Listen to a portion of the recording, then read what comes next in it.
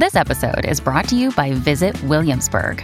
In Williamsburg, Virginia, there's never too much of a good thing. Whether you're a foodie, a golfer, a history buff, a shopaholic, an outdoor enthusiast, or a thrill seeker, you'll find what you came for here and more. So ask yourself, what is it you want? Discover Williamsburg and plan your trip at visitwilliamsburg.com. This episode is brought to you by Essentia. A better you starts with better hydration. Essentia is on a mission to inspire people to do what matters most. Their proprietary ionization process transforms water from any source into ionized alkaline water, providing water that's 99.9% pure with a pH of 9.5 or higher. Essentia overachieving H2O, the #1 ionized alkaline water. Shop now. The Jeep Grand Cherokee 4xe plug-in hybrid is built for the best of both worlds. For the city buzz, for the call of the wild, for finding solitude, for sharing memories, for day trips, and for far-roaming adventures. Because with gas and electric capability, the Jeep Grand Cherokee 4xe inspires you to explore more, to explore it all. Tap the banner to learn more. Jeep is a registered trademark of FCA US LLC. Mom deserves the best, and there's no better place to shop for Mother's Day than Whole Foods Market. They're your destination for unbeatable savings, from premium gifts to show-stopping flowers and irresistible desserts. Start by saving 33% with Prime on all body care and candles. Then get a 15-stem bunch of tulips for just $9.99 each with Prime. Round out Mom's menu with festive rosé, irresistible berry chantilly cake, and more special treats. Come celebrate Mother's Day at Whole Foods Market. Hello, and welcome to Instant Genius, a bite-sized masterclass in podcast form. Each week, you'll hear world-leading scientists and experts talking about the most fascinating ideas in science and technology today. I'm Jason Goodyear, commissioning editor at BBC Science Focus. Are you feeling demotivated and aimless and struggling to figure out why? If so, it sounds like you might be languishing, a term used to describe the epidemic of listlessness that has spread across the globe in recent years. In this episode, we speak to Dr. Corey Keyes, author of the book Languishing: How to Feel Alive Again in a World That Wears Us Down. He shares some simple tricks we can use to get ourselves back on track. Okay, so first off, I think a good place to start is, could you tell me a little bit about your background? What do you do and how did you get there?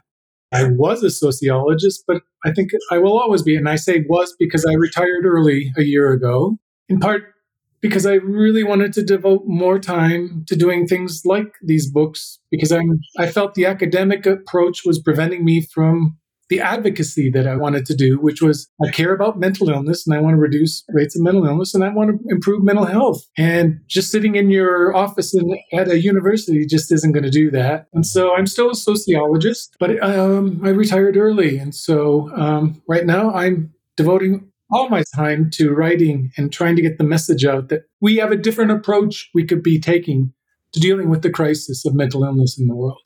Great. So let's get on to the writing then, and let's have a look at your book. So Languishing: How to Feel Alive Again in a World That Wears Us Down. So I think the sort of obvious question here is languishing. So what is languishing? What do you mean by that? Languishing is the absence of good mental health. And I use the word flourishing, and I had to choose a word carefully, because when I use the word mental health, it's very confusing to people. They think I'm talking about mental illness. And no, I'm talking about the fact that we can measure the presence of good mental health with my 14-item diagnostic tool. And that's why it's sometimes described as being in the middle between mental health and mental illness. Because languishing is not the presence of anything bad that might go into the category of mental illness. It's just the absence of all the good things that makes life worth living. So say somebody listening is thinking, oh, languishing, maybe I'm doing that. What sort of questions can they ask themselves? Well, I'll use a few from my questionnaire. In the past 2 weeks, how often did you feel that your life had purpose or meaning? In the past 2 weeks, how often did you feel confident to think and express your own ideas and opinions? In the past 2 weeks, did you like most parts of your personality, the person you are? In the last 2 weeks, did you feel that you belong to a community in the last 2 weeks, were you contributing things of worth and value through your work or your other activities to your community or society?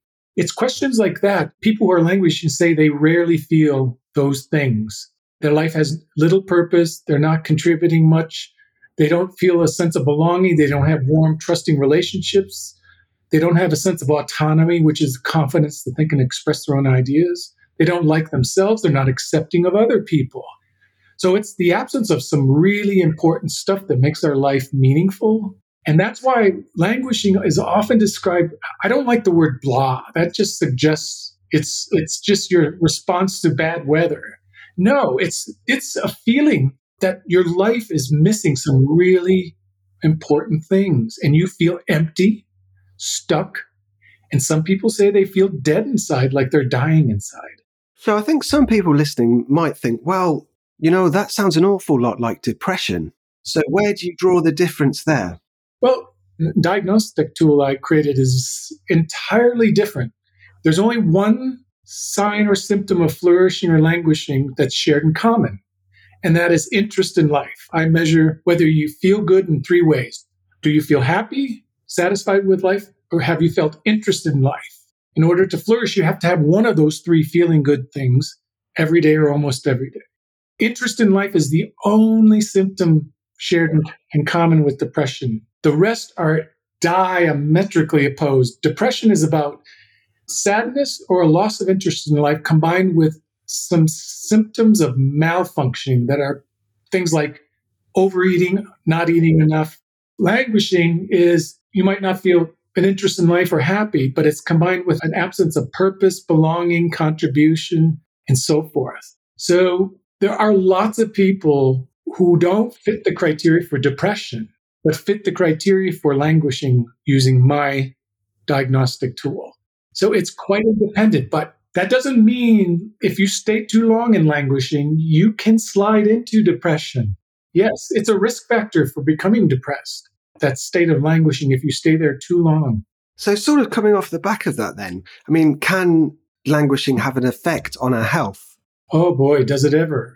In the book, I talk about, and I don't know if you remember that page, 13 reasons why you need to take this serious, because I've studied this over 25 years now in very large population studies. And what we found is in young people, kids are languishing too long, they get into all kinds of trouble and delinquency. They do poorly in school. They want to quit. They're at risk for suicidality. In adults, it does everything from increased missed days of work. And if you show up for work, what we call presenteeism, isn't that an interesting word? You're there, but you're not there. You're not very productive. It's a risk factor for 4 different mental disorders. I've already mentioned depression. Languishing is a risk factor for anxiety. Even for PTSD, there was a study in Italy that I talk about in my book. And frontline healthcare workers, if they are flourishing in the face of that high demand, they were much less likely to develop PTSD. If they are languishing as frontline healthcare workers during COVID, PTSD, the risk went up. And of course, addictions, especially alcoholism. That's not even a complete list, all the problems caused by languishing. And that's why I sometimes say languishing is just as serious as things like depression. Not only because it leads to depression, but it even leads to premature mortality, suicide attempts. People just die prematurely because they have no reasons for living. That's another way to think of languishing is my life has no purpose. I'm not making any contributions. Yeah, so you mentioned they're at different ages. So in the book, you identify certain periods throughout somebody's life where they're sort of more likely to experience languishing. So could you explain that idea to me, please? There are a lot of young people, at least in the United States data, and I wonder if this is true, and I suspect it's true in the UK.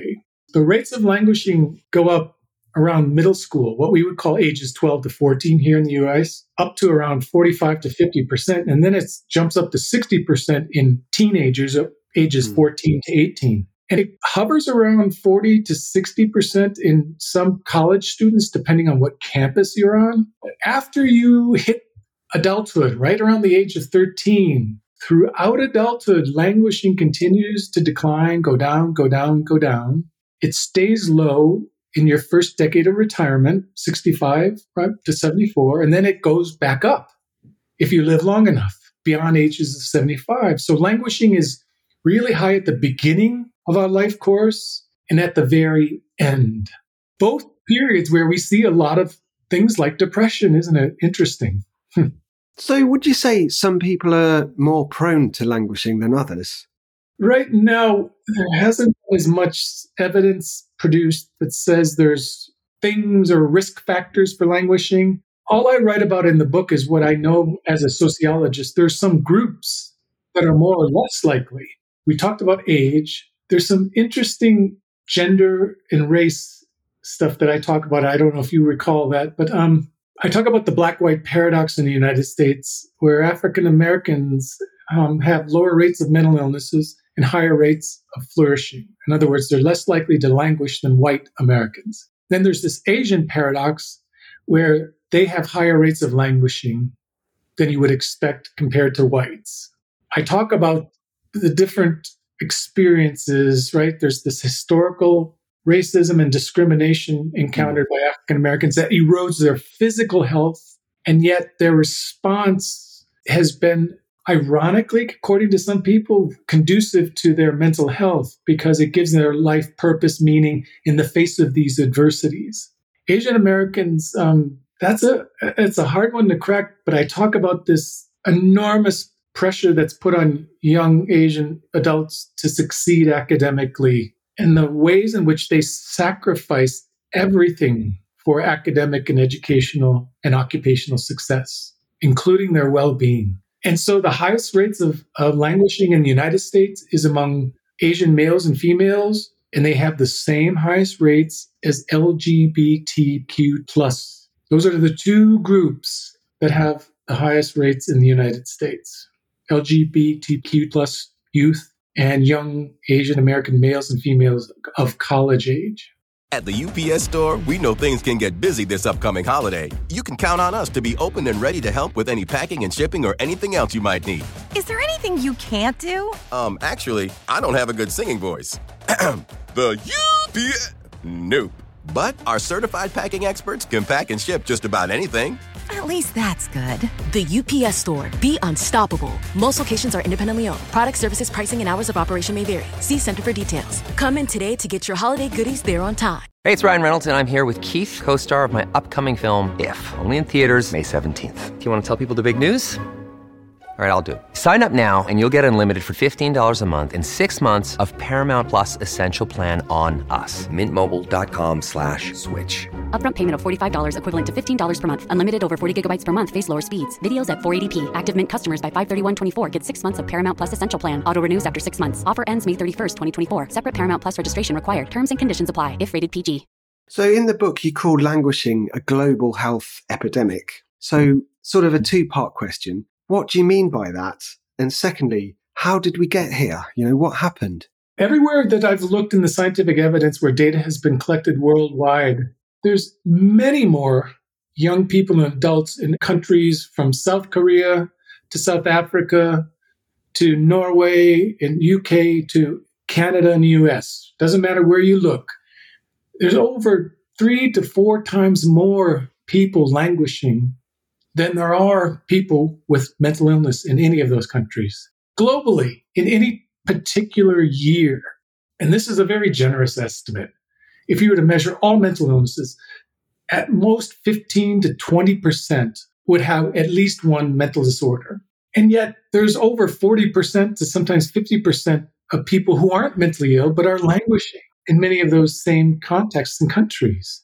And what we've seen over time, we've been doing longitudinal research following these same people over time. If you stay languishing too long, you will be put at very high risk for developing things like depression, anxiety disorders, and other addictions. So I think we're only looking at the tip of the iceberg globally. That is mental illnesses and things like depression. Underneath that, what we don't see is a big mass of people who are languishing, and they're feeding that tip of the iceberg of depression. So I'm convinced that we could actually prevent some of this mental illness if we took languishing and promoting flourishing far more serious around the world in our public health systems. So kind of sort of baked into this idea is the concept of well-being. So in the book, you break this down into 3 different categories: emotional, social, and psychological. So could you explain the idea of that and how that fits in? Sure. Those three categories come from a long line of research and even tie back into ancient philosophical arguments about what is a good life. So the feeling good stuff, what we call hedonic well-being, hedonia, has its roots in ancient Greek philosophy, not the least of which was Epicurean philosophy about pleasure and the absence of pain was a really good life, that feeling good. We tend to measure that kind of well-being a lot in around the world. And in fact, the World Happiness Report focuses on happiness and satisfaction and ranks countries by that feeling good component. I, along with my mentor and collaborator, Carol Riff, have been arguing there's a whole different tradition that goes back to Aristotle's philosophy about human excellence and functioning well.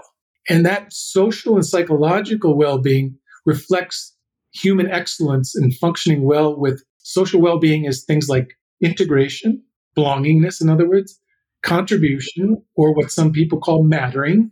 There's other things like coherence, which is you can make sense of what's going on around you in the world. And then there's signs of psychological well-being, self-acceptance, purpose in life, personal growth. Those social and psychological symptoms are about functioning well. That goes all the way back to notions of the good life that Aristotle talked about, which was functioning well as a human being. Yeah, so we'll come. I've got some questions about that, which we'll come back to in a moment. But I'd just like to go back. You mentioned the pressures of academic success. So another pressure or another stress that lots of people will feel is in the workplace. So how does this impact this concept? There is no doubt in my mind that things like demoralization and burnout, two things that are happening a lot in our workplaces. And in the United States, in our medical professions, we see a lot of demoralization and burnout. We see that in all walks of life, regardless of your occupational status, burnout and demoralization is happening. I'm convinced those are two causes for a lot of people of languishing, because burnout can lead to this sense of exhaustion, that your gas tank is empty. You don't have any more for the fight. Demoralization is an emptiness that comes from having to work in what we would call diseased or corrupt systems that don't allow you to practice your values, but actually encourage you to do just the opposite, undermine them, like profits at all costs. Doctors are complaining about this. They end up having to cut corners and not take care of patients, and yet their hospitals are making record profits. And yet they're being asked to cut corners and not help and do the things that they think they should be doing for their patients. So I read about a doctor who I'm sure is languishing and is feeling, and it's because he says he's working in a demoralizing, corrupt healthcare system. So that's not to say all workplaces are bad, but I think we don't realize that some of our workplaces are asking us to do things that run counter to our values, to our ethical and our moral orientations. When they do that, and when we agree to go along with that, we start to feel dead inside. And that's what a lot of people say when they're languishing. I feel like I'm dying inside. Yeah, that's a horrible feeling. So we've sort of skimmed over and briefly outlined the problem there. So let's go ahead and look about possible solutions. So earlier you mentioned this idea of functioning well. In the book, you term the 6 domains of functioning that can help us to conquer languishing and begin to flourish. So the first of those, which I think is vital, and we sort of mentioned it a little bit earlier, is personal growth and identity. Yeah. In the study, what's interesting is that study that I'm referring to included exercise among the other activities that flourishing people regularly did. But exercising more did not lead to a better day, even for flourishers. But the other 5 activities, if they did more of them, even if you were languishing or depressed, that is, help somebody or live your purpose, learn or prioritize learning something new and growing personally. That's the second, right? Those activities, if you do more of them, it doesn't matter whether you're flourishing, languishing, or depressed. If you're flourishing, you do that, you stay there. If you're languishing or you're depressed, you do more of those, you start to move towards flourishing and start having better and better days. It's not an overnight change or transformation by any means. But here's the good news. There's equality because in this recipe, because Flourishers who do nothing don't have any better day than people who are languishing or depressed who do none of those 5 activities. It's equal. If you do nothing, it doesn't matter whether you're flourishing. You don't have a good day. But if you do more of those 5 activities, it doesn't matter whether you're flourishing, languishing, or depressed. You begin to move and stay in that category of being mentally healthy. So one thing that I was going to say that earlier, which I missed out, was the role of relationships in all of this. I assume it's vitally important. Yes, another vitamin. I call them the vitamins because your readers might wonder, well, why is he talking about these activities as vitamins? Because languishing is a lot like anemia, literally and figuratively, right? Being low in iron creates a sluggishness and a stagnation. And languishing is kind of like being stuck and stagnant. And doing those 5 things really do bring vitality back to your life. And one of those is, of course, connectedness. But I don't talk about just any relationships. It's about the kind of important ingredients. What's really missing in our lives are these 3 symptoms of flourishing that have to do with, do I have warm and trusting relationships, right? Warmth and trust. Do I have a sense of belonging to a group or a community? And do I matter to others? Those are the things that I don't hear a lot of talk about when we talk about this epidemic of loneliness and how to address it. And that's the point of connectedness. You have to prioritize and work on relationships where you build warmth and trust, belonging, and where you are useful and necessary, and you rely on others in the same way. There's ingredients that are important that people need to be, shall we say, prioritizing in their connections. Another thing that you talk about in the book, which you don't often see in science books, is the notion of spirituality. So that's a sort of big, scary word. So what do you mean by that? Well, I'll blame it on the flourishing people that were studied because they did that, right? We learned this by following, and I ended up reviewing this study. And what they were doing longitudinally is calling these people up every Tuesday and asked them what they did on Monday and the things that made their day better. One of those 5 things that flourishers do regularly is something spiritual or something religious. And I write about that in the chapter, but I try to be very careful because I'm not prescribing religion here. I'm simply trying to invite people into what do you get when you engage in these kind of activities that we call transcending, right? Spirituality and religion are activities that we do to transcend our ego, right? Religion, I try to bake it down to its simplest ingredients. At the core of all spirituality and religion is the attempt to make us become better people for other people, right? Because our natural instinct is to take care of ourselves and put me first. Nothing wrong with that. But if that's all you do, it might be much more difficult to flourish. But something about flourishers is they prioritize becoming better people for people. Sometimes we call these character traits, right? You're kind, you're compassionate, you're generous. That's what spirituality does. And if you don't like spirituality or religion, I wish I had written about this. I see people picking up modern books that talk about Stoic philosophy. Philosophy, before there was religion, was an attempt to encourage you to learn ways to develop your character strengths, to become better people for other people. Now, I keep saying that because we're good at becoming better than other people. Competition isn't something that's foreign to us. I talk about this fact that religion and spirituality / some philosophy are attempting to get us to not just prioritize becoming better than others. We should prioritize becoming better for other people. And when we do, it's amazing. You can see people smile and enjoy life when they're doing good things for other people. They light up. So I don't know why religion and spirituality is such a scary thing to people, because I don't know what else you're doing to encourage yourself to become better for other people. I don't know what anything else except spirituality, religion, or / some forms of philosophy like Stoicism. So we talked earlier about the stresses of work and the pressures of academic study. So one thing that I found really interesting that you talk about is the notion of play. I loved this part because that's another thing that flourishers did regularly that kept them there. And I love it because For good reasons. We're talking about a deficit and a growing deficit of play, but it's all focused on children and for good reason. But most of the work on play, for some reason, excludes adults. And I don't know why that is, because we're just big versions of our children's selves, really. And I think what happens to us is we forget how to play because work and responsibilities and watching time and how we use time becomes more important.